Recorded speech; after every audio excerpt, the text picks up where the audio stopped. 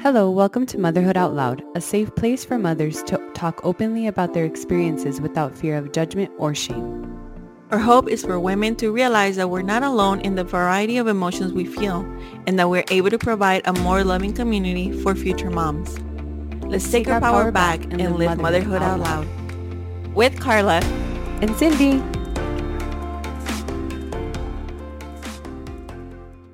Hello, welcome back. Today we are going to be talking to Dr. Elizabeth Willison, a certified pelvic rehab physical therapist and owner of El Paso Pelvic Health Physical Therapy in El Paso. Hi, Elizabeth. How are you? Good. How are you guys? Thanks for having me. Good. We're super excited. I think this has been, I put it out on Instagram and everyone's like, oh my gosh, I can't wait to hear like what she has to say. I'm like, yay, we have some excitement. So I wanted to know, can you tell us a little bit about yourself and how you came into working as a pelvic rehab physical therapist?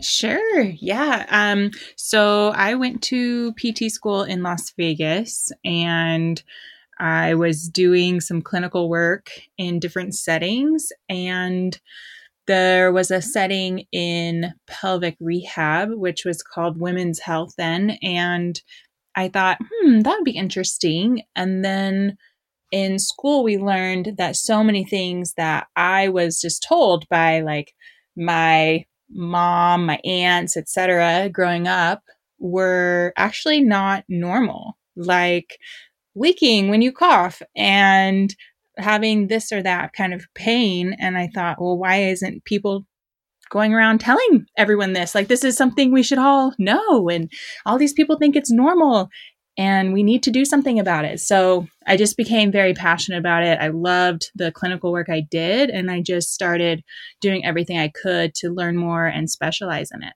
Wow, that's great. So when you were doing the clinical setting, were you doing like different type of like clinics with them? Like how was the PT work for this? I'm kind of curious, right? Because I'm like, I don't work in the medical field at all. So okay.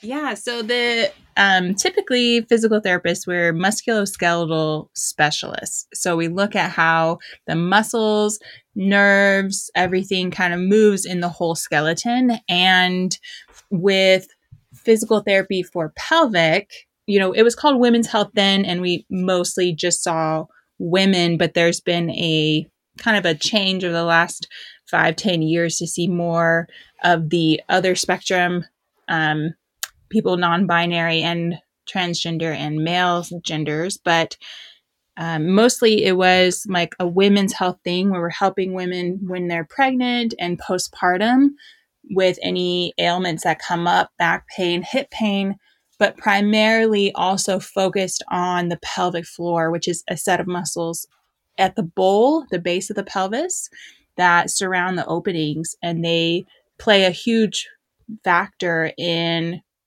when you urinate and if you accidentally urinate yourself and when you defecate and during sexual activity. So it's been this huge push to help people who kind of just have been told, I leak myself because I have babies and that's normal, to actually those muscles are trainable and voluntary, meaning you can turn them on and you can turn them off.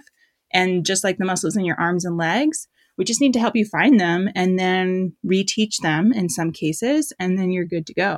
So there's a lot of education that's involved in this field, but it still looks like talking to people, interviewing them, seeing what is going on and how long these things have happened, finding out things that they don't realize are connected, like my scar pain in the front might be connected to my bladder issues or my back pain. And then telling them, okay, let's try looking at this on the outside. Let's look at this on the inside. Do an intravaginal exam, intrarectal exam, because that's where we can really see what's going on with those muscles. And then let's get you started on a care plan with exercise, education, maybe bladder or bowel retraining, different things like that. Wow, that's very expensive. Yeah. That's very interesting. Yeah, and two, like I think with the push of pelvic floor physical therapy, it has been really great to increase people's knowledge that it's there.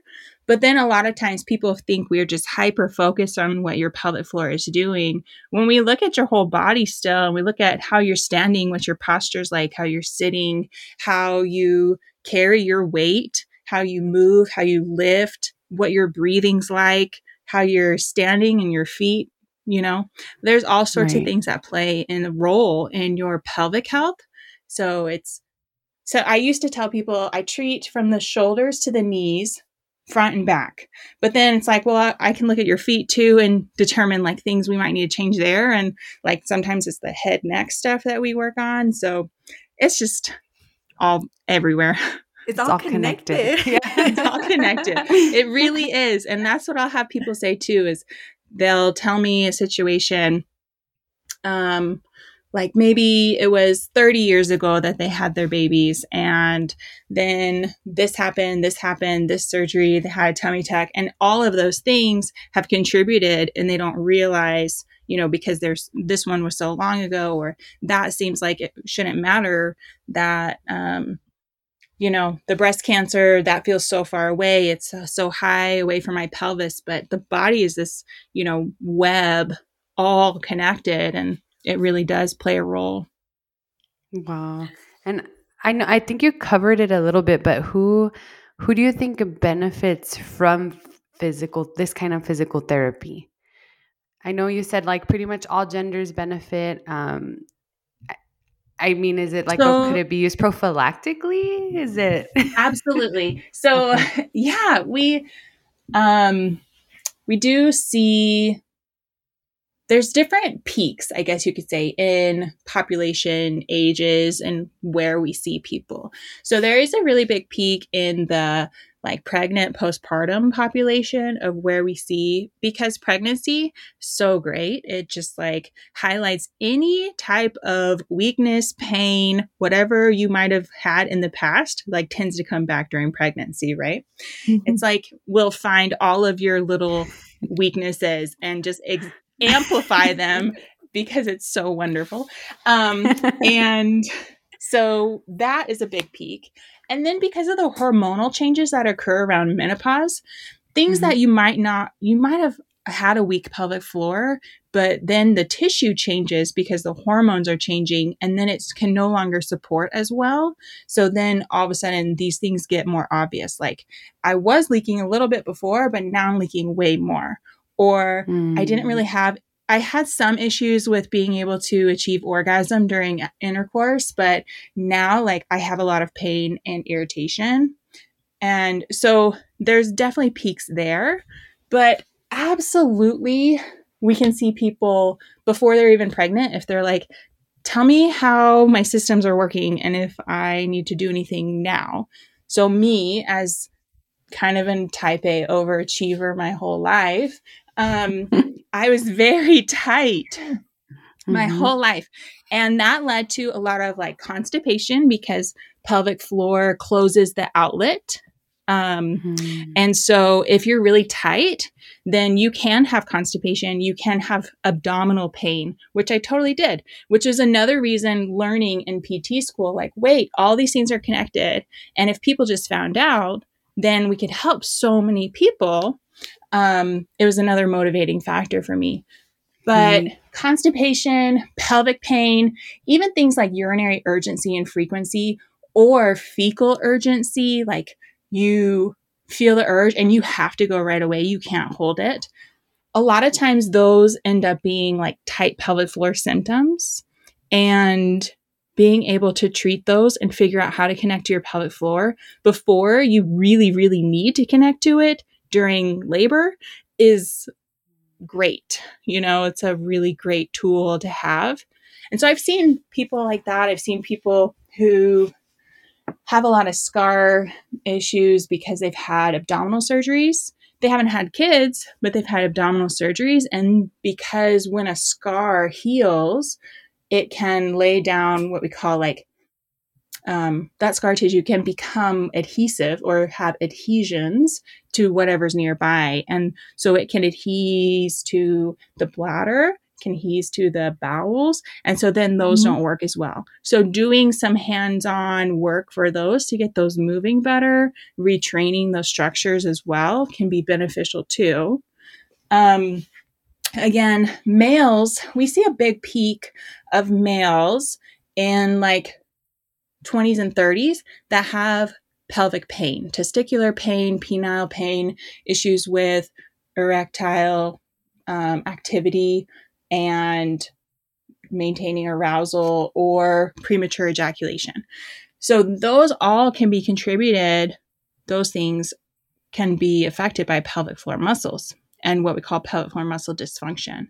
And then at the clinic too, we'll see a big peak of population right after a prostatectomy, or they're having prostate issues because the born female doesn't have the prostate, but the male with their prostate, it ends up being like another plug, like a stopper. And so they can hide behind pelvic floor weakness with a prostate because it's plugging things up more and giving more support. And then you take away that prostate or you do something in that area and then they don't have that support anymore. And then now suddenly we get to see how weak your pelvic floor muscles are. Wow. Oh, wow. And is the assessment of the pelvic floor different in a male than a female? Like how you assess their strength? Mm-hmm. So if they have a vagina, then we typically prefer to do an intravaginal examination. But again, that is going to show us the front of the pelvic floor. So if they're only having back of the pelvic floor issues, meaning the front of the pelvic floor is where we're going to find issues around like vaginal penetration, around the urethra where the urine comes out. So if there's any bladder issues, urgency, frequency, burning with urination, irritation there, or and in the absence of a UTI, or there's like vaginal opening issues, then we want to make sure we're assessing the front of the pelvic floor, which we would do intravaginally. If our complaints are really just like tailbone pain and like issues with defecation, we might do intravaginal, but we're more likely to focus on what's going on and reaching the pelvic floor muscles in the back, which is easiest to do through the rectum. And that's the primary method of choice for someone without a vagina, but also we can assess externally what the front muscles are doing, like around the genitals as well. So there's a few tools in our toolbox for it. And it doesn't feel weird to us at all because we're not like looking at your genitals being like, ooh, right? We're really just like inserting a finger inside and telling you, okay, I'm on this muscle right now. I'm on this muscle right now. And we're just doing it through a tube, and either the tube of the vagina or the tube of the rectum, and just being able to like, okay, here's this muscle, this muscle, this muscle, which we wouldn't really be able to access otherwise. That's so interesting that you mentioned like the back muscle, right? Because when I was thinking pelvic health, right, and like I was so excited about this interview, all I was thinking it was just the vagina and that's it, right? Like delivery, or like you say, like you're urinating yourself and stuff like that. Like when you said something about being like constipated and all this other issue, and it's like, well, it is a floor, it's covering front and back, but it would have never even crossed my mind that, like you said, people with male anatomy would also have an issue and will also benefit, for different things. Like that would have never crossed my mind until I spoke to you today. So it's like all these misconceptions or just lack of knowledge that we all have on that topic that until you learn, then you're kind of like the light bulb goes off. It's like, oh, like I may benefit from this because you were mentioning constipation. And I was like, you talk about this stuff and it's like, never thought it could have been the floor. You were thinking like more fiber, more this, more that. And it's like, it's not going to help. Yeah, you can do all the things and still like the last piece. I've been working with a 75-year-old male who with years and years, like he says pretty much his whole life he had constipation. He it just wouldn't come out. He does all the things. He's like a plant-based diet, tons of fiber, works with a nutritionist. And then in the last 10 years, they diagnosed him with dyssynergic defecation, which basically means they did the test and they're able to see the pelvic floor muscles are coming up when he tries to poop instead of relaxing and coming down, which is incredibly common. And just it's how it works when you've been constipated for a long time. So really all it took for us was, even though he's 74 and he's had years and years, decades of constipation, was just teaching those muscles like how to let go and how to release, and him really tuning into that voluntary aspect and taking back control. And now he's able to do it just fine. So you're right. Like the pelvic floor, it goes from your pubic bone in the front to the tailbone in the back and sit bone to sit bone. Like it's just this big bowl wrapping around front to back, side to side. But people don't think about that necessarily. You know, they might think, yeah, I have some tailbone pain, but we don't realize you have a bunch of muscles that attach directly and indirectly into the tailbone. Those are pelvic floor. Those are the same muscles that help you with defecation. And even myself, so I've had 2 vaginal deliveries myself. And the first one, I'm like, I've been doing this for years. Like, I know what to do. No, I definitely don't want to birth on my back. I'm going to birth on my hands and knees, maybe my side, but definitely not birthing on my back. And because I know there's at least 30% less likely to tear in those positions. I don't want to tear. And I got this. I know all the stuff. But I didn't ever practice really tuning into pelvic floor, and no one helped me like actually work on the lengthening or relaxing of those muscles. I ended up turning over after 2 hours. I'm like, fine, I give in. I will just do this. We'll push this thing out, this 10-pound baby, and like tear almost all the way. And it just was a huge learning experience for me, where I had seen births. I had worked with women through births. I had instructed patients and clients. But then seeing the other side, I make sure when I'm working with someone who's especially going to have their first delivery, that they feel comfortable connecting to those muscles and letting go, and that we practice it in lots of positions, because it's so important. If you can't do it before that time, it's so hard to figure out how to do it during the time. And I've had patients come back and say, wow, my physician was so surprised I was a first baby and I could deliver them so quickly and I knew how to do this and that. And I'm like, that's because you have that power, you have that knowledge, and you learned it. Yeah, I mean, all this stuff is like life-changing, because even what you said about that man, like, you know, because I have family members that also like suffer from constipation, and it's just been like a lifelong thing. And I would have never known, like Carla said, that, hey, like they could try to fix it, and, you know, they've tried and they just kind of suffer through it, and they're just like, man, this sucks and it's been going on forever. There's nothing I can do. But that's like a life-changing thing that you can help them figure out.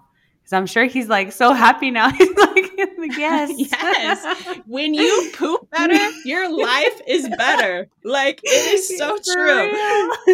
Nobody knows it. But when you like go from having this abdominal cramping and pain all the time and frustration, like sitting there, nothing happening, and then all of a sudden you're having regular bowel movements, you're like, I feel amazing. You know? I'm a new person. That's so interesting. So funny. And then a lot of people probably think about you on the toilet, Elizabeth. They tell me that all the time. They're like, I thought of you on the toilet yesterday. And I think, oh, thank you. Take it as a compliment. Only someone that works in pelvic health rehab can take that as a compliment. I have people tell me, I thought about you when I was having sex because I could hear your voice say this and that.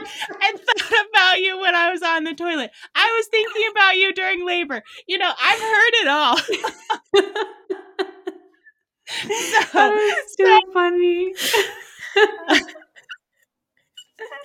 You're Oh my very gosh. interconnected to everybody's lives, very It's true. personal thoughts. When I see people outside the clinic, I do not approach them because some people do not want to admit that they know me, right? So like sometimes they'll just like walk on by and we both saw each other and they'll just walk on by, and sometimes they'll So come up and be funny. like, oh, hey, and then they're like, this is my therapist.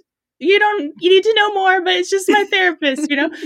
And so I just leave it up to them because we get really personal and we talk about all the Right. things nobody wants to talk about, right? Or no, you haven't really had a chance to talk about to someone. And then finally you're learning that, wow, my pain with sex and my constipation and my abdominal pain and like going into my hip, all of that is connected and we can work on all of that here. It's just Wow. opening for so many people.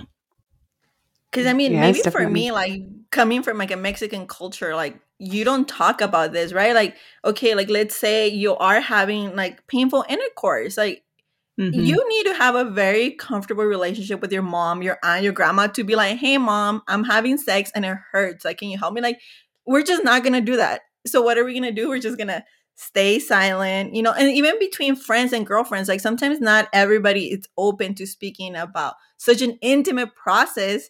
But until you share it with someone, it's like, hey, like I'm hurting. Do you know where I could seek up? But it takes a different kind of personality to have that relationship with someone. So why do we do it? Just like we suffer in silence. We don't talk to anybody because it is embarrassing. Do you want your friends to know that sexual intercourse is painful or that you're urinating yourself? Like that is the last thing you want to talk to your friends about.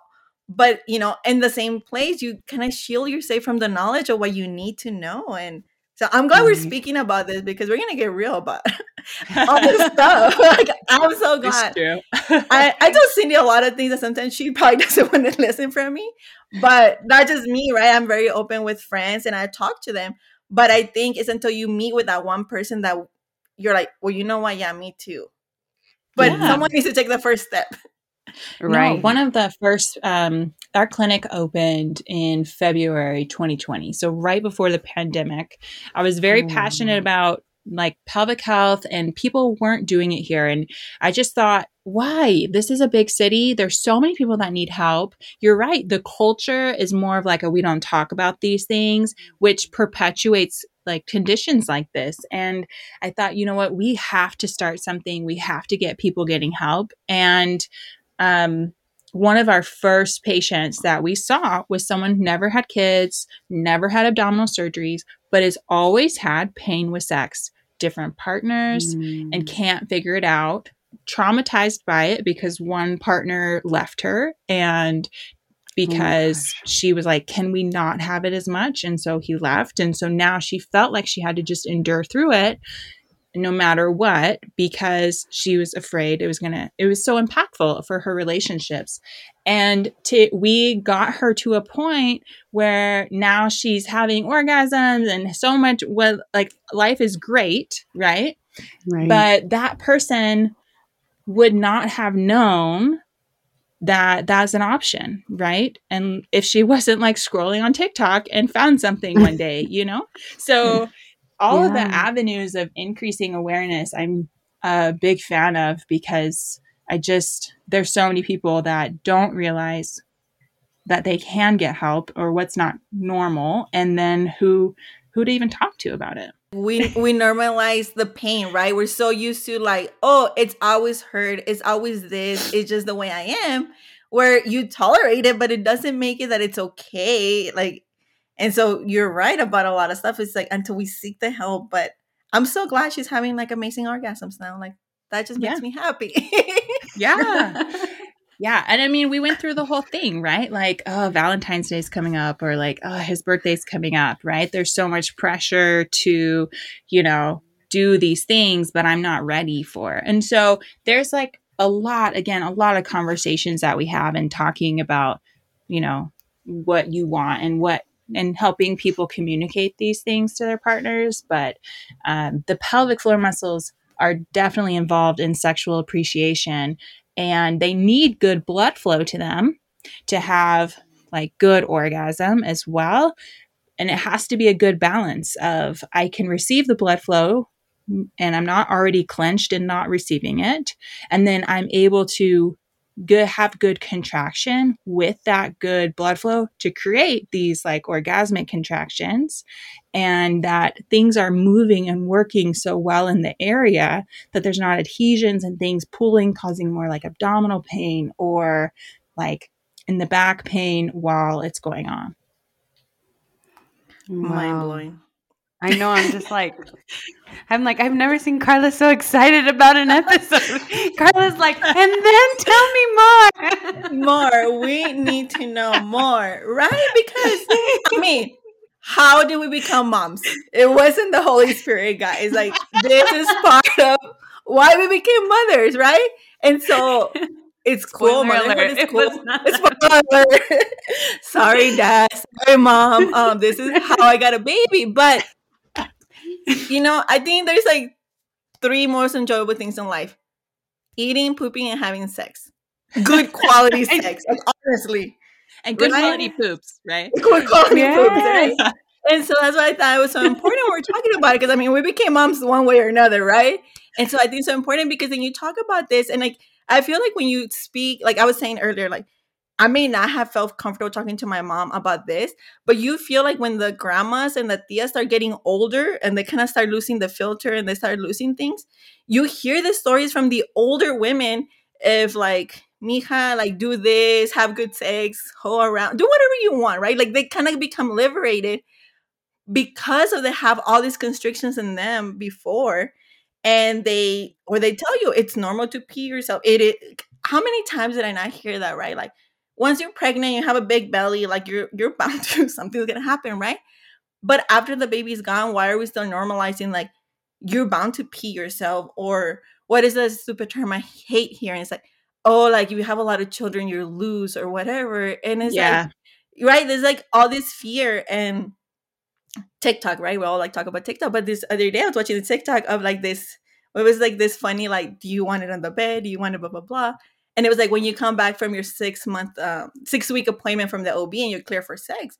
But if you had damage, if you had pain, like not only like you could tear, but then you're having to get back into the sexual rhythm, this connection with your partner. And what if it's painful from, you tore or the delivery or your muscles are totally, you didn't realize you have muscles there? Like when you work out and you're like sore from somewhere, you're like, I didn't even know I had a muscle there. You're learning to use these things. And if you don't, like, what is life without good sex? I'm sorry. Well, and in most, it's true. And in most, like, everything else, like your kid sprains his ankle, or, they have an ACL tear, or like something happened, or they just had surgery on their shoulder. We have protocols where you're not using that for a while. You stay off of it, you gradually get back into it. And the 6-week, like, green light is just not something I'm a huge fan of, because you have to, one, be emotionally ready, and two, like, you might not be physically ready yet, and your body has gone through a lot of change. Even if you've had a cesarean, your pelvic floor muscles still had to carry the weight of that baby and support your pelvis through all of the hormonal changes through that 10 months almost. And just, there are still changes that have happened. Your pelvic floor has been impacted, and the very close relationship between the abdomen and the pelvic floor is just something you can't ignore. What one is feeling, the other will feel too. So it's just such a, like, you just really have to have good communication and know that you're not broken if it doesn't go the way it went before the baby, like on that first time or for a little while. Like, we can work on those things, and your body is in a different season and there will be some changes, but it doesn't mean that it's going to be terrible, and it shouldn't be terrible, and it shouldn't be terrible forever either. Like, you should still get back to that really enjoyable kind of sex.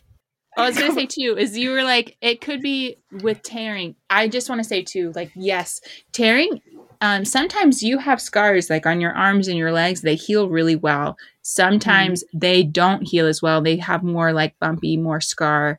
And that's same with pelvic floor. Sometimes it heals really well. Sometimes sutures lay really well, sometimes they don't. And sometimes the scar can get sensitive as the new tissue Mm. gets laid down. So working that out, and we can teach people that, or we can do it ourselves, is kind of like some manual work to really work on desensitizing that scar and like helping it to move better. A lot of times that's needed as well because they can be restrictive.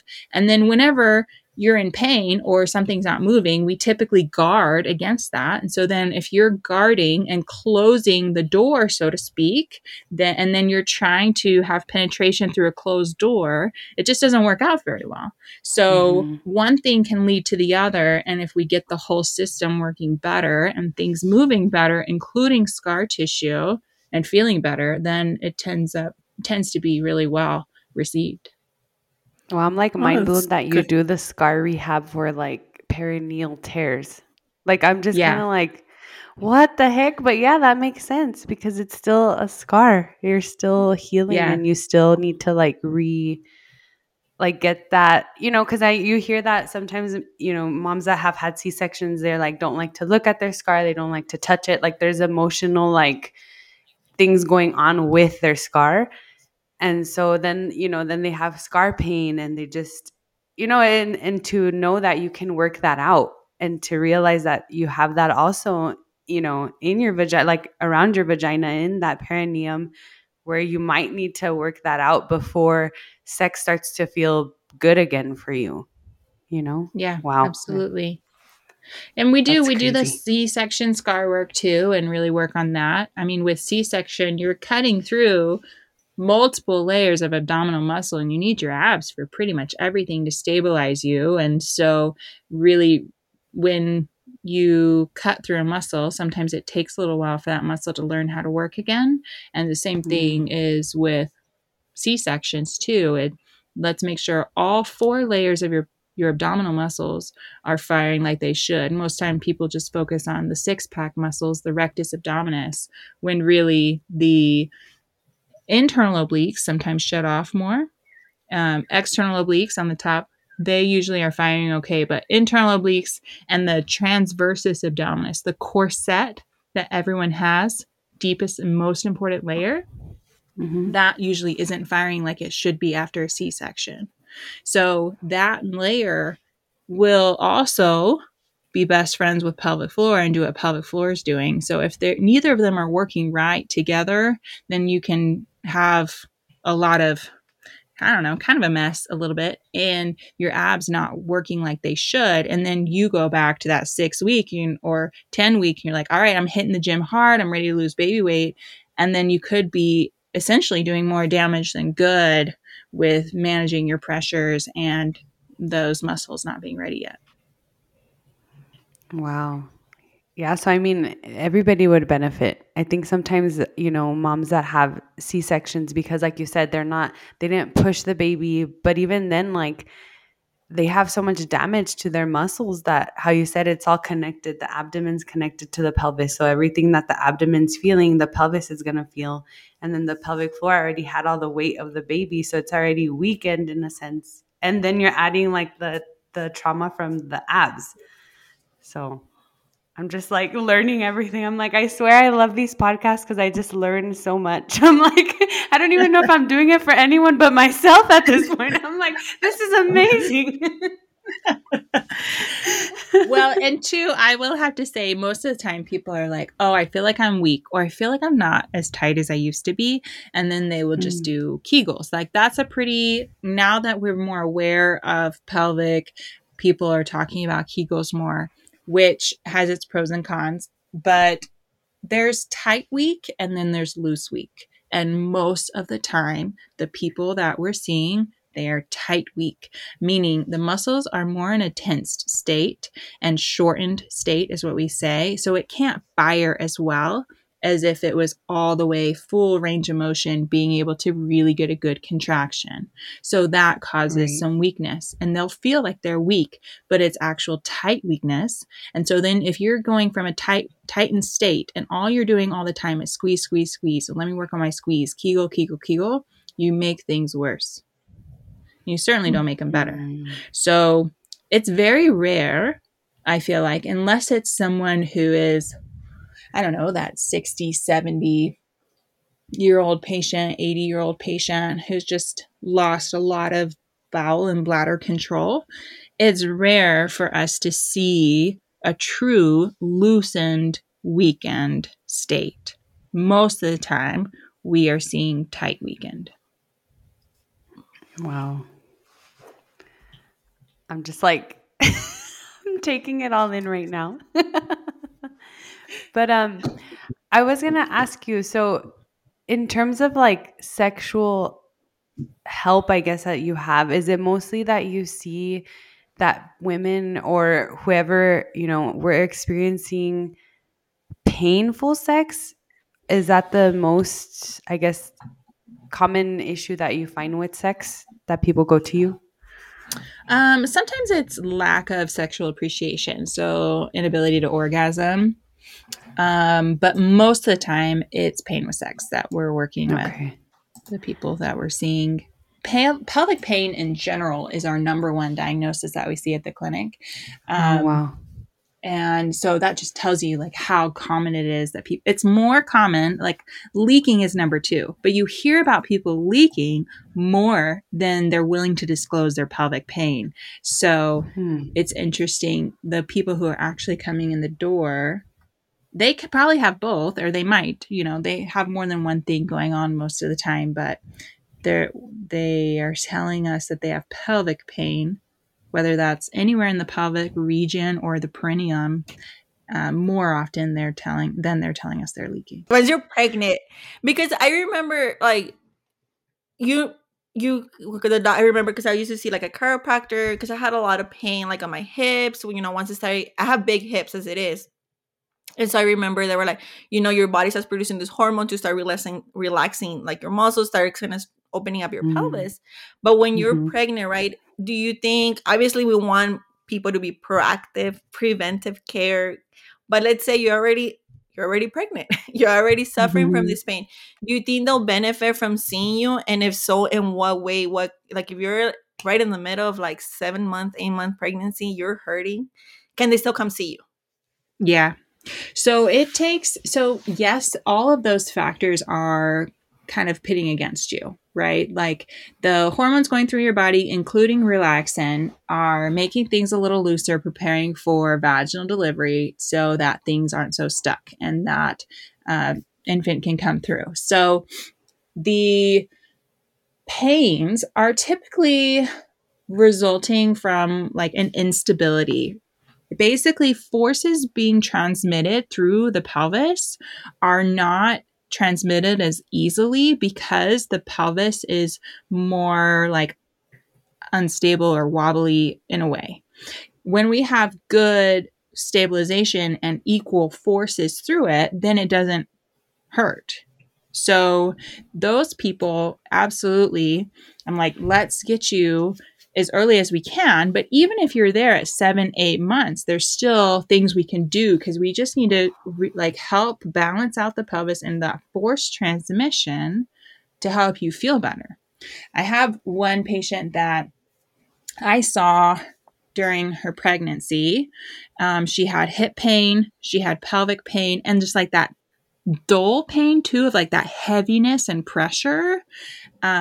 And some back pain. And we were able to resolve all 3. We saw her and some leakage. We saw her in postpartum. She had some leaking again. We got her back to like a high level of physical activity that she did before. She's now back in the clinic. She was busy with work stuff. She's pregnant again. This is number 4. And so I saw her for number 3. She's back. I'm talking to her for number 4. And she's already that 7-month along, right? And she's like, I know I probably should have come sooner. I just got busy.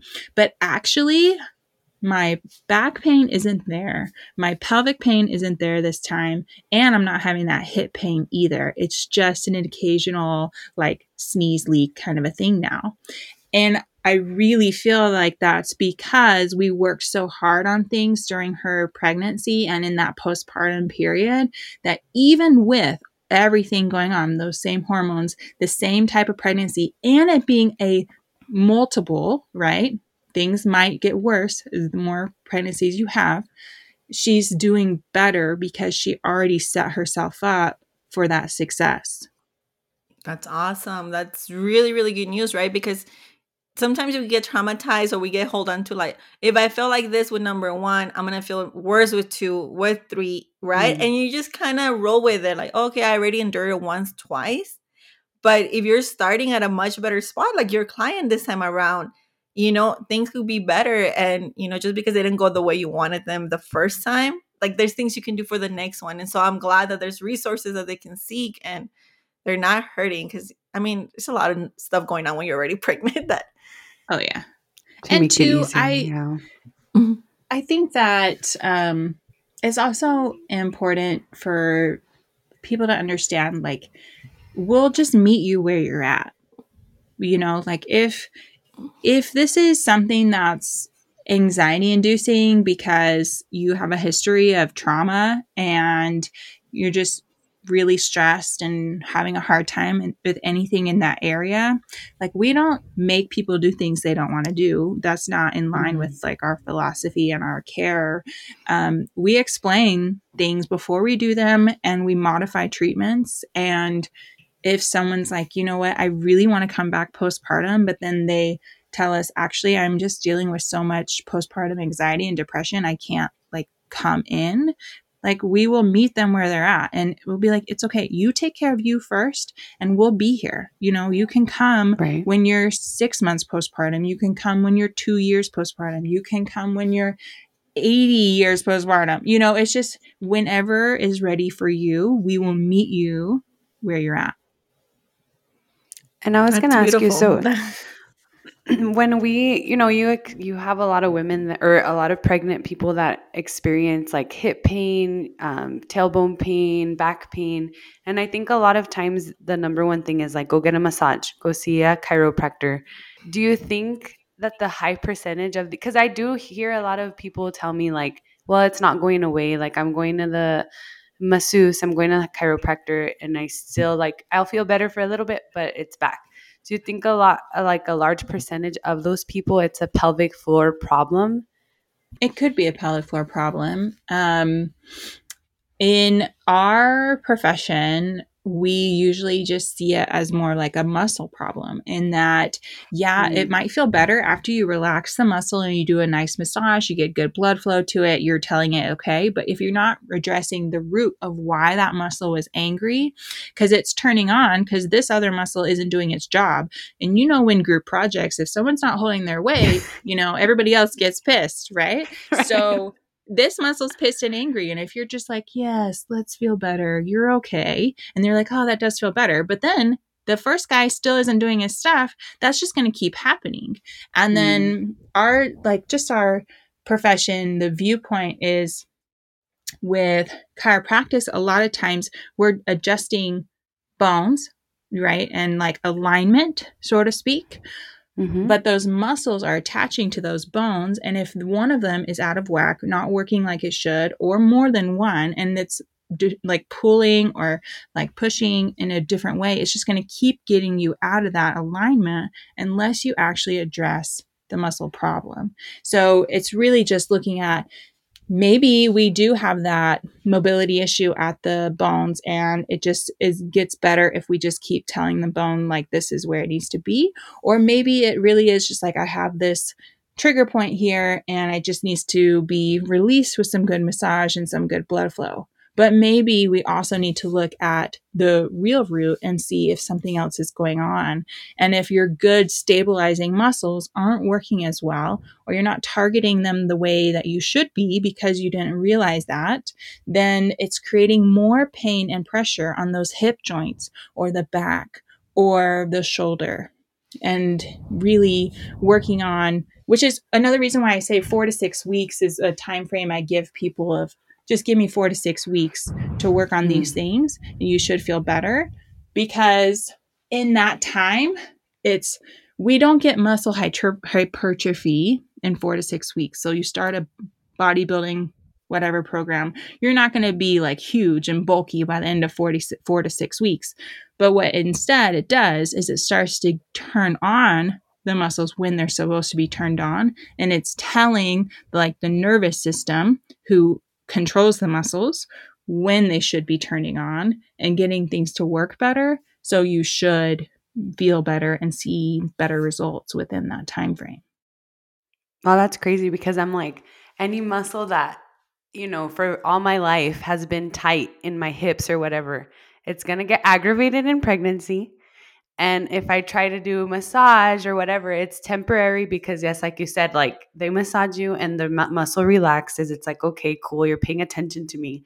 But then once like a week or whatever passes, your muscle's like right back to doing what it's always done. So it's like you're like, you can't catch me. Like I'm just gonna go back to hurting. So if you don't address, like, be aware of this muscle, like, call awareness to it. And I don't know what you instruct or how you teach people to like release it, but whatever you teach, it makes your body aware of like, that's the muscle that's causing me the issue. And that's like, man, I'm literally like so impressed with what they're telling me. I'm just like, what is that why I have tailbone pain? I'm like filling out your like request form on your website as we speak. I'm like I need to be seen now. Remember.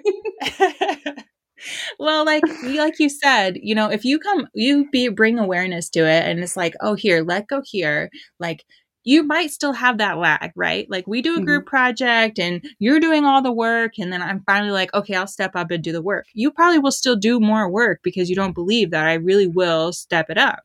So the same thing can happen. I will tell the right muscle, this is your job. You need to come on. This is how I want you to activate it. Like, and your other muscle might, the tight one that's angry and isn't supposed to be doing the work, might start to, try that, and it won't stop until it really sees and believes this other one is doing its job. So it does take a little bit of time there, but it doesn't take months and months. It's really just like a few weeks. That's amazing. So it isn't a quick fix, and it takes work and it takes practice, which is just the whole physical therapy world. Like you do have to put in the time and the practice with these things. It's like, but your body learns. Your body's so used to it. So it's like you're not going to change it in a day because your body's just going to go back to what it does. It's like you can't change me right away. Well, and I explain it too sometimes like a home position. Like your home position, let's say, is like tension and tightness in your pelvic floor. And that's what it knows and that's what it's comfortable with. So even though that's too tight or like, and that's not a healthy state, it still feels like home. And we have a lot of military people here and they like move here and it's like, oh, it doesn't feel like home. But by the time you've been here for a while, now it feels like home. And then you leave and go somewhere else and that doesn't feel like home yet. So it's like, you have to really work on teaching it. No, this is not home. This is my new home, but it will accept it. The body adapts and it's very adaptable and it learns and it just is trying to function and stay alive and keep you alive. So sometimes the methods it does to do that aren't really like the best for you, but it's in survival mode sometimes. And if you can just tweak things and be like, oh, this is actually better. This is our new home position and this is why. And it's like, oh, okay, I'll give it a try. Yeah. And what were you going to say, Carla? Sorry. No, I was just going to say, like, it's true because we all talk about therapy, right? But like I recently had physical therapy for an injury and it was a lot of like my therapist would be like, there's only so much I can do in the 1 hour appointment I see you. Most of your healing, most of your stuff is going to be at home. You doing the exercises, you correcting your posture, which I'm sitting like a slob right now, like I always am. But I think about him every time my knee's hurting or I'm doing a squat and he tells me, after this injury, this is how you need to do your squats because otherwise you're just going to aggravate the muscle. And we're so used to a quick fix, right? Like, I'm going to go to the chiropractor and I'm going to get adjusted and I'm going to feel fine right there. But then 2-3 days later, you're back to square one. Or I'm going to go get a massage. And yeah, it feels great right there, right? So we want that easy fix, but a lot of it's going to be from what we're doing at home, what we're doing after the therapy appointment, and kind of like Mhm. hoping to keep that like long term, like you're like the pregnant client that you have. So for pregnancies, like obviously whatever groundwork she did, she continued to do that is so well into her fourth pregnancy. And so as much as we're true Americans and we want everything today and we want it instant, we have to know the resources so we can keep doing the work at home. And I'm like, not my favorite thing, but it just fixed me today. But it's so true. Like we have to learn how to do things and have the tools like in our little tool belt of using them. But Mm-hmm. I'm all like, sit up straight, tighten up your muscle, tighten up your abs. Well, and two, I think that, like you said, is so true. You are with us maybe an hour for every 1 or 2 weeks. Like, I'm not going to see you for a long time. That's a lot of hours in your day and your week that you have to keep doing this. And sometimes I utilize these other tools and chiropractic, massage. Sometimes people really need counseling, behavioral therapy services, psychological services, because of traumas, because of different things that are going on, managing anxiety and things like that. So there's a lot of interconnect between disciplines and help, like getting people into that healing state. But as long as everything's working together like it should, then we shouldn't have these issues. And then, too, like I usually explain it like a cup. So people sometimes are like, I don't understand why this is happening. Because chronic pelvic pain and chronic abdominal pain isn't the same as like I fell, I broke my arm, now my arm hurts. It's typically a cup that has filled up with, I had, like maybe they had like a history of UTIs as a child and they didn't wipe very well. And then they had constipation. And then maybe they had a traumatic event of abuse. And then they went through a really stressful financial turn or like marital issues or like a new move or whatever it was. And then like something happened. Now they have so much pain. And I'm like, this or nothing really perpetuated the event. It's just all this built up in their cup. And now their system, which was just like survival, survival, survival. I can take it. It just can't take it anymore. So then it's like, how do we get some of this stuff out of your cup? And sometimes that's with other disciplines as well. And then how can we build you a bigger cup? Because I can't tell you that like a pandemic will never happen again, right? And I can't tell you that your marriage is going to be roses and butterflies and rainbows from here on out. Like things will happen, but are you still doing the things that you need to do to give you enough space in that cup where you're not in a flare up or symptomatic in the future? Or if you do get to that point where you feel it's coming, do you have the tools to be able to get rid of that stuff, find more space, and get more healing so it goes away faster and with more control?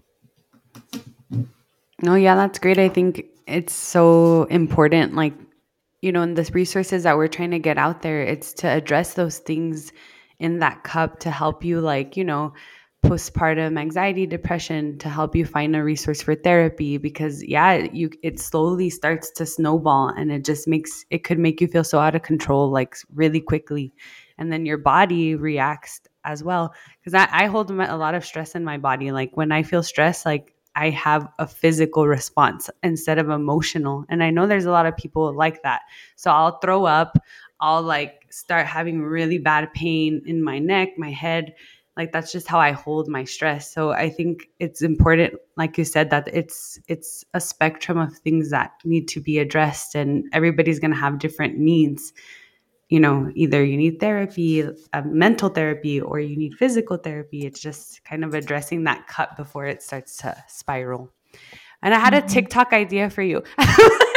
Okay, I know I'm like, let's lighten the mood. TikTok. I was like, you need to do one because if you all do not know, El Paso Pelvic Health does have a TikTok. Well, they put TikToks out a lot and they're really funny. But I was thinking right now, I'm like, she should do one where it's like if your pelvic health therapist followed you around for a day, like what would they be telling you? Because I was thinking of how Carla's like, sit up straight, like, like what her physical therapist was telling her. She's like, okay, sit up straight, like don't hold tension here. I'm like, it would be so funny if we're like on the toilet and you just see like Elizabeth like, hey, do this, and then she just disappears. I'm like, hey, now don't do that. And you're just like, whoa. I love it. Oh my goodness, I love it. I put it on my list. I do have an idea list. So funny. No, Because you're right. It happens all the time. Yeah. I mean, they already think about you there anyways. Might as well just be like reminders from your pelvic therapist. Here we go. Yes. Day to day. I was going to ask you, so if someone goes into your clinic, what can they expect like when they attend an appointment there?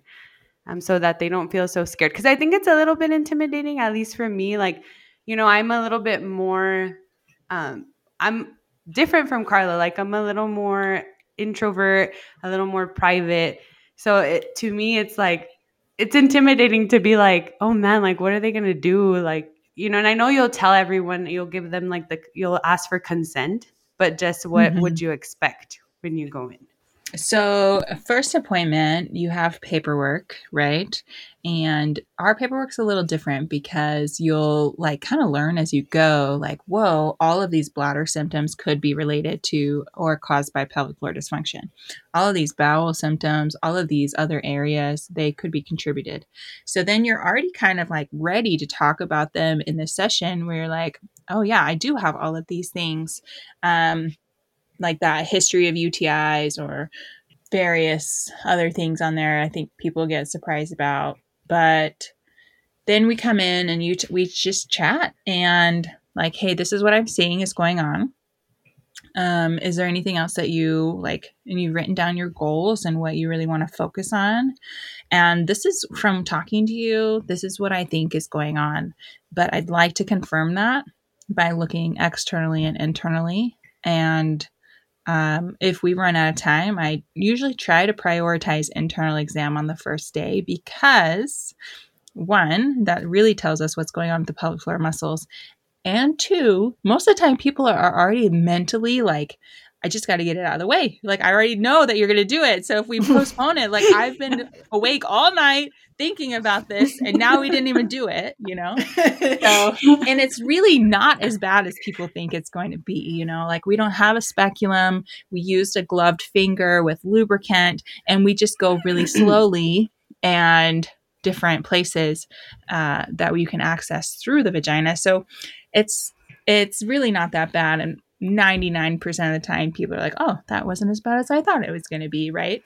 And then it's that ongoing consent as well through it because consent can be withdrawn at any time, right? So making sure you're still okay. And sometimes if there's like knots in your neck, sometimes you can have like trigger points or knots in the pelvic floor too, from lots of spasm and like in guarding and injury, etc. So sometimes if it's too much to just like palpate or find those knots and areas and your pain levels just are increasing and we can't get them to decrease, then we'll just terminate the exam. And then we just got enough that we needed. We don't need to like, I'll usually do the left side and then the right side. And maybe we only do the left side today and we just table that.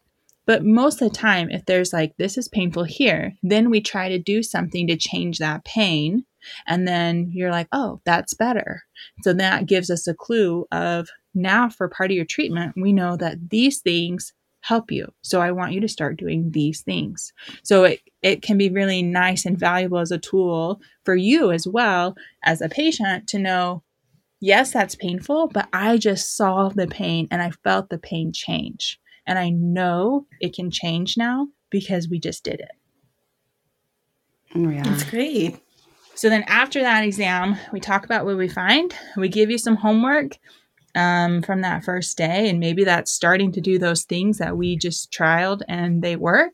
Maybe that's filling out a voiding log of when you're peeing and when you're pooping and what you're eating and drinking.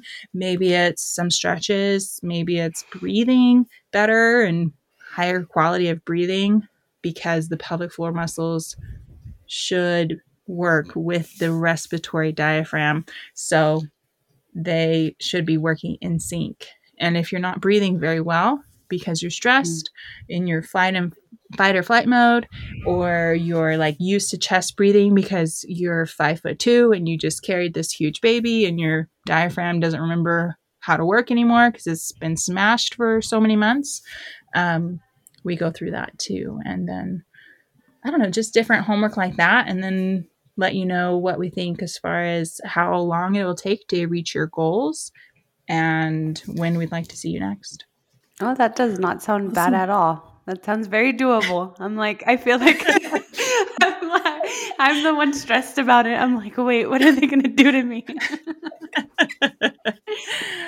One of Carla's friends went to a pelvic floor therapist, and she had messaged me on Instagram, and she was like, oh my gosh, they're life-changing. Like, they've helped me so much. And she was talking to me about like the C-section scar mobilization and just how that has helped her a lot. And I was just like so excited because I'm like, not a lot of people know. And I don't think it's like the first thing that people recommend or even think to recommend, but it's so tied into so many things that I think me and Carla for sure would be like, go see a pelvic floor specialist. Like, that could be it. I'm like, that could be the reason why. You know, yeah, you mentioned the form on our website. Our website has this screen, like a screening tool with about 10 questions. And it's basically like, if you're having any bladder symptoms like urinary frequency going a lot, urinary urgency, feeling like you always have to go, or it's super strong and you can't make it, any leakage, any like history of like sciatica, and any tailbone pain, pain with sitting, pain with sexual activity, any bowel issues, straining to void, different things like that, long history of low back pain. If you answer 3 of those, then we can pretty much say with 98% certainty that you would benefit from pelvic rehab. If you answer just one of those, I still feel like we could help you, but the data is there for definitely 3 yeses. And I think mostly, I talked to another PT last week and he said, well, I can help people that are pregnant and having back pain. And I said, absolutely, you can. But you don't ask them those questions about leaking, and you don't ask them those questions and like help them with that constipation. And there's other things that we look at that tweaks our lens in pelvic rehab. And we have, it's different as well. Like I said, when you go through it yourself, learning about it, and then on my end, like having babies, trying to breastfeed, like your neck hurts and your upper back hurts so much, but you just get through it because this is like the only position, and you're like straining and craning your neck just to make sure that the latch is right. And, and you're just in this like terrible position for so long, which you would never sit in otherwise, but you're just like trying to make it work. And you're just like, I have to do this. And so really it's more about bringing awareness to how we can get you to do those things you want to do or you need to do in a better way with a better quality of life. It's amazing. Yeah, that could be a game changer for so many people. It's not a luxury. It's a basic need. The basic need. In other countries, they automatically get pelvic health visits as soon as they have a baby. Someone's coming into the hospital, talking to them right away, and then they get a various number of pelvic health visits as soon as they have a baby, right? And then in our country, you have to fight sometimes tooth and nail just to be able to get a referral to be seen if your insurance makes you have a referral. So it's a totally different thing, but I'm, again, a huge advocate of that needing. Everybody should, at some point see a pelvic physical therapist. And I was going to ask if you all take insurance, but it's good to know that you do. It sounds like We do some Okay, just insurances, explain. yeah. Okay. Because we are a specialty clinic and we really do a lot of like one-on-one and hands-on work with our patients. Some insurance companies, which they don't tell you when you sign up for your insurance, they Mm-hmm. will pay us like half of what you would pay a massage therapist for that hour. Mm. And in order to keep our doors open and still see that quality of care with only seeing you and nobody else for that hour, like we aren't in network with some of those insurances, but our big ones that we are like Medicare and TRICARE and Blue Cross Blue Shield. And Oh, then perfect. we also have like a cash base price for everybody else. And we'll print out like the receipt. So you can still submit it to your insurance and it goes towards your Mm. deductible. And if you met your deductible because you just had a baby, you should be able to get that back. Oh, perfect. Oh, And I that's was gonna, wonderful. and that website that we were talking about, you could find the clinic at elpasopelvichealth.com. And I mean, if you guys are listening, I would highly recommend you take that quiz. I mean, you never know what issue you might have not even considered could be connected. I mean, we've talked about a lot of stuff that I'm like, would have never thought. You know what I mean? So it might be something that you'd benefit from, even though right now you might be like, I don't think I need that, but I'll put it in the back of my mind for later. You know, it's still good to take that quiz and see. You never know. And for like our parents too, like I'm literally thinking of my parents right now. I'm like, they need to go, both of them now. You know, so I was going to say as well, like something we've seen a lot lately that people don't talk about either is tummy tucks. We have seen so many people with bowel issues and bladder issues after tummy tucks, but the plastic surgeon isn't telling you, like they don't know or they're not really making that connection, but we see it in the clinic all the time. So things that, like you said, that you might not realize. I mean, we see people that have been to physical therapy for hip pain, but some of those hip muscles feed into the pelvic floor. And if you're only working externally, sometimes if you still have this residual like deep hip pain, that's an internal stuff that we can do. So it's like also other things you don't think about, that just the pelvic floor is just connected to so many things that right. we just don't realize. Yeah, no, like any abdominal surgery, right, would probably, if you're having kind of those residual side effects that maybe they're not even realizing are connected, and all they can think is like, well, I didn't feel this way before surgery. And now I'm having these things happen. But then some, you know, a lot of times doctors are very busy or they're just not. I was reading something today about like knowing the limitations of your physicians. Like your pediatrician is not going to know a lot about like breastfeeding. Even though they're pediatricians, they might just not, they don't learn that in school. So like knowing that even though you're struggling, there's other places to look that they are specialized in those things. So your doctor might not be telling you, like, just because they're not even, like you said, they're not realizing that that's what's causing that. So to go to a specialist that would be able to connect those dots, you know, because in the same way, you're not a surgeon, so you wouldn't know how to do the surgery, but you could help in the way afterwards. So knowing Yeah. everyone's limitations and their strengths is also key. I've seen several like more complex cases, and I see a lot of people who have gone to this doctor, driven to Mayo Clinic, you know, and all these things. And so I'm honest with people, like, okay, this is what you're telling me. This sounds musculoskeletal, meaning this sounds like something is in my jurisdiction and my scope of practice and I can help you with. Or, you know what, that doesn't sound musculoskeletal, like I'd like you to get more tests, or like let's look at this or that, you know. So I understand the frustration of people who, like, this doctor didn't tell me about this, but Right. they only know what they know, and they're just people, you know, at the end of the Yeah. day. And we kind of like only know this area, they only know this area, they stay in their lane. And having someone to look at all of it and be like, yeah, okay, I see that, but I think all of these are connected and this is why, can be really validating for people. And what do you think has been, since you work with like surgical cases too, like complexity wise, does one stand out, or has there been like a huge like victory that you've seen a client have that you're just like, wow, like that's incredible?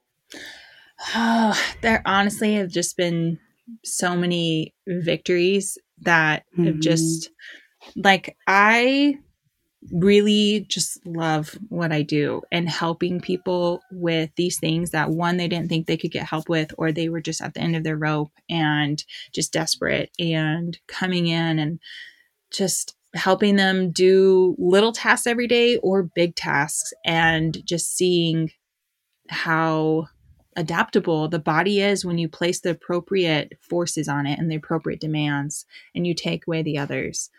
I just, it's just amazing to me as well, like seeing how receptive our community was to the clinic too. And just really, even despite of things shutting down and COVID and craziness, like we have been able to grow so much because it was such a big need, and people are now like really seeing that value in what we do and helping Mm-hmm. people get better. Yeah, I mean, and the impact you have, I think, as a nurse, we talk about activities of daily living and how little things that we do, and you do them every day and multiple times a day sometimes. And how when you're stripped of those things, like your pride, how you see yourself is just so severely impacted. So I think it's like beautiful that you can help someone. Like I'm thinking of that man, the older man, and like he struggled for so much of his life, and like, and things like that get embarrassing for people. Like they're like, they don't want to pee themselves. They don't want to have, they don't want to poop when they don't have control of their bowels, like, and to be able to help give them a little bit of their dignity, like it makes me emotional, because that's like a big deal, especially for like our parents as they get older, like, and for younger people that are suffering through this, and they would have never even thought, like, I'm young, like why am I having this issue? Like it's amazing. We keep tissues in all of our patient rooms, and like I don't, not like I'm like, I paper want to tissues, but cry. like like good quality tissues, because we ugly cry. Like, every day there's lots of tears because, just these things are so vulnerable. And like you said, and so that man in that instance, we did a phone screen with him because he doesn't live in town and he has to drive a Mhm. long way to get to our clinic. And he's like, I got to make sure this is even worth it. I've been to 2 other therapists, and I just, I'm at my wit's end kind of a thing. I'm old. I don't know. This has been going on for so long. And so that's another option too, where we can do like a telehealth screen or like a consultation screen for like 15 or so minutes. And I can learn enough about Great. what's going on to be able to say, like, yeah, I think we can help you. Or like, there's a possibility, like, if we do this and this, like it will change some things. And so give me a couple weeks, let's try it. So, Mhm. or like, yeah, you're totally a great candidate for therapy. Oh, you have diastasis and you're worried about prolapse. Like, yeah, you're a great candidate for therapy. Let's do X, Y, and Z. There's that. And then there's also that feeling when you're going through this that you're alone. And I've talked to so many people who are like, yeah, but I don't just leak. I have pain with sex, and I can't do this anymore. And I like also have had constipation, but also have urgency. And sometimes I've like even like pooped myself, which is terrible and embarrassing. And all these things are like, I have such a huge long list. Well, like we just take those one at a time, but because most of the time they're all interconnected, we can affect all of them together. Mhm. And I'll like revisit some things on like a reassessment day, and they'll be like, oh yeah, I forgot I used to do that. Right. I forgot that used to be Wow. so bad. And you just, when you're living it, you don't see how it's piling up. And then sometimes it's Mm. the same when you're getting treatment. It's like gradually things are getting better that you don't even remember how bad they were. So I definitely feel like there's Wow. always hope, and that you're not alone on an island by yourself. There's so many people going through these things, but we just don't talk about them. And that's what we talk about Yeah. at El Paso Pelvic Health. No, yeah. And it fits in perfectly with like our theme of the podcast, because that's exactly what it is. It's like taking these topics that people are so quiet about and so shamed about, and being like, no, we're going to talk about pelvic health out loud. Like, we're going to scream it on the mountaintops. Like, I pee myself too. Like, we're all in this together. Like, let's fix it. Like, you're not alone in the issues that you have. Like, there's support out there. There's, great people like at your clinic that are going to not judge you. They're like, yeah, okay. Like, I understand it's, and being empathetic that it's impacting their lives greatly, but at the same time, not being like, oh my God, that's what you do. Like, that's crazy, being very empathetic and helping them out. So that's great. Is there I promise any... I've heard it all too. Like, nothing you're going to tell me is going to be surprising either. Like, you don't have to be embarrassed to tell me about like this sex position or, like anything. It doesn't surprise me, and I'm like expecting it. And like, if you fart in the middle of your session, it doesn't bother me. Like nothing, it doesn't matter. Like, it's a safe space. It's a totally safe space. And also, this was one of my other ideas, Cynthia, is like, people are afraid for me to like see their vulva, and like that's all I'm going to think about afterwards. But I have seen so many genitals, like I don't remember what your vulva looks like. Okay, like if there's something like medical going on, I might point it out to you. But vulvas are beautiful. They're all different, like flowers. It's beautiful. It's fine. You don't have to shave for me. I didn't shave for you. Like, it's fine. Okay.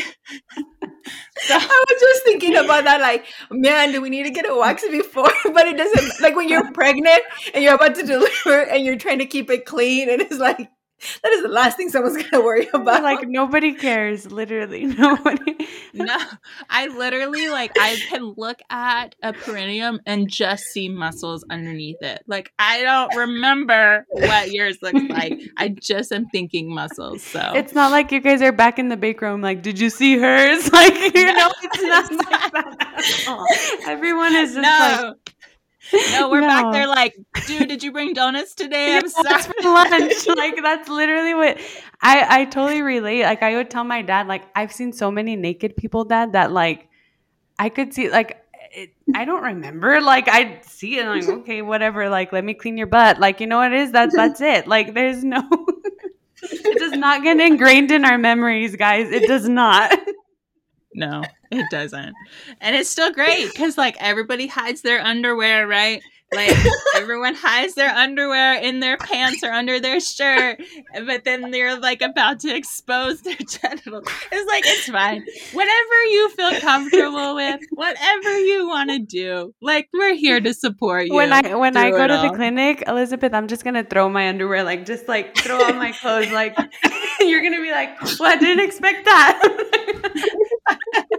Well, I usually like we'll leave the room for people to change, but I have had people just like disrobe and they're like, why are you leaving? And I'm like, to give you some privacy. And they're like, I don't need to. You're about to see it all.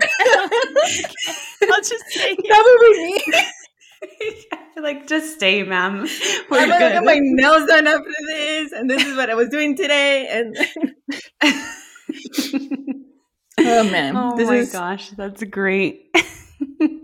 So you did say that you do virtual, like, could you do a full virtual appointment, or is it more like virtual, like intakes, I guess, or initial assessments? During like a telehealth, it's a video, like where you can see each other face to face, that I will usually do for like a consultation, or they can come to the clinic. Sometimes people feel better like seeing the space and what it's going to be like. And then they also have the option to do telehealth. Like, we did a lot of telehealth when like stages of the pandemic, things were getting worse, and safety and risk. So we did, and then I see people that live in like deeper into Mexico as well. And so getting across the border is difficult and laborious. And so they'll come once or twice maybe in the clinic, but we'll do like telehealth visits And I saw somebody that lives in the middle of nowhere, Texas, and just really far away from everything. And to get here would be like 4 hours one way. So we did her entire session, like her entire treatment from eval to discharge through telehealth. And it was just like us on the video, like working together. You tell me what you're feeling. Like, let me watch this. And she was able to go from that, like pain with sex and like back pain, hip pain to totally fine, at the end of it. So I don't think that's our ideal. I think our ideal is definitely to see people in person, but it's something we can do, is to do telehealth if we need to. Perfect. And then can you tell us where your clinic is located and then where they can follow you on social media? Yeah. Following us on social media is I mean, we do weird stuff. So but we are trying to like normalize talking about all these things. So we are going to talk about all the things. And then we are just like spunky and fun people, and like we like to just have a good time. So we will do fun things on there. So that's at EP Pelvic Health, EP like El Paso Pelvic Health.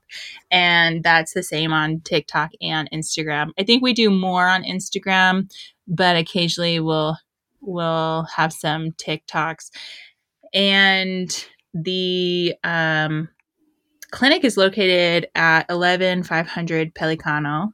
And so it's over by Pelicano and Goodyear, kind of by that Sam's Club, Lee Trevino exit from the 10. Perfect. Thank you so much for coming on. I'm like, and I don't know why I keep thinking about TikToks when I'm talking to you. I think because of that too, because you're always posting funny stuff. And I'm like, I know it's hard to create that content. So I appreciate it very much.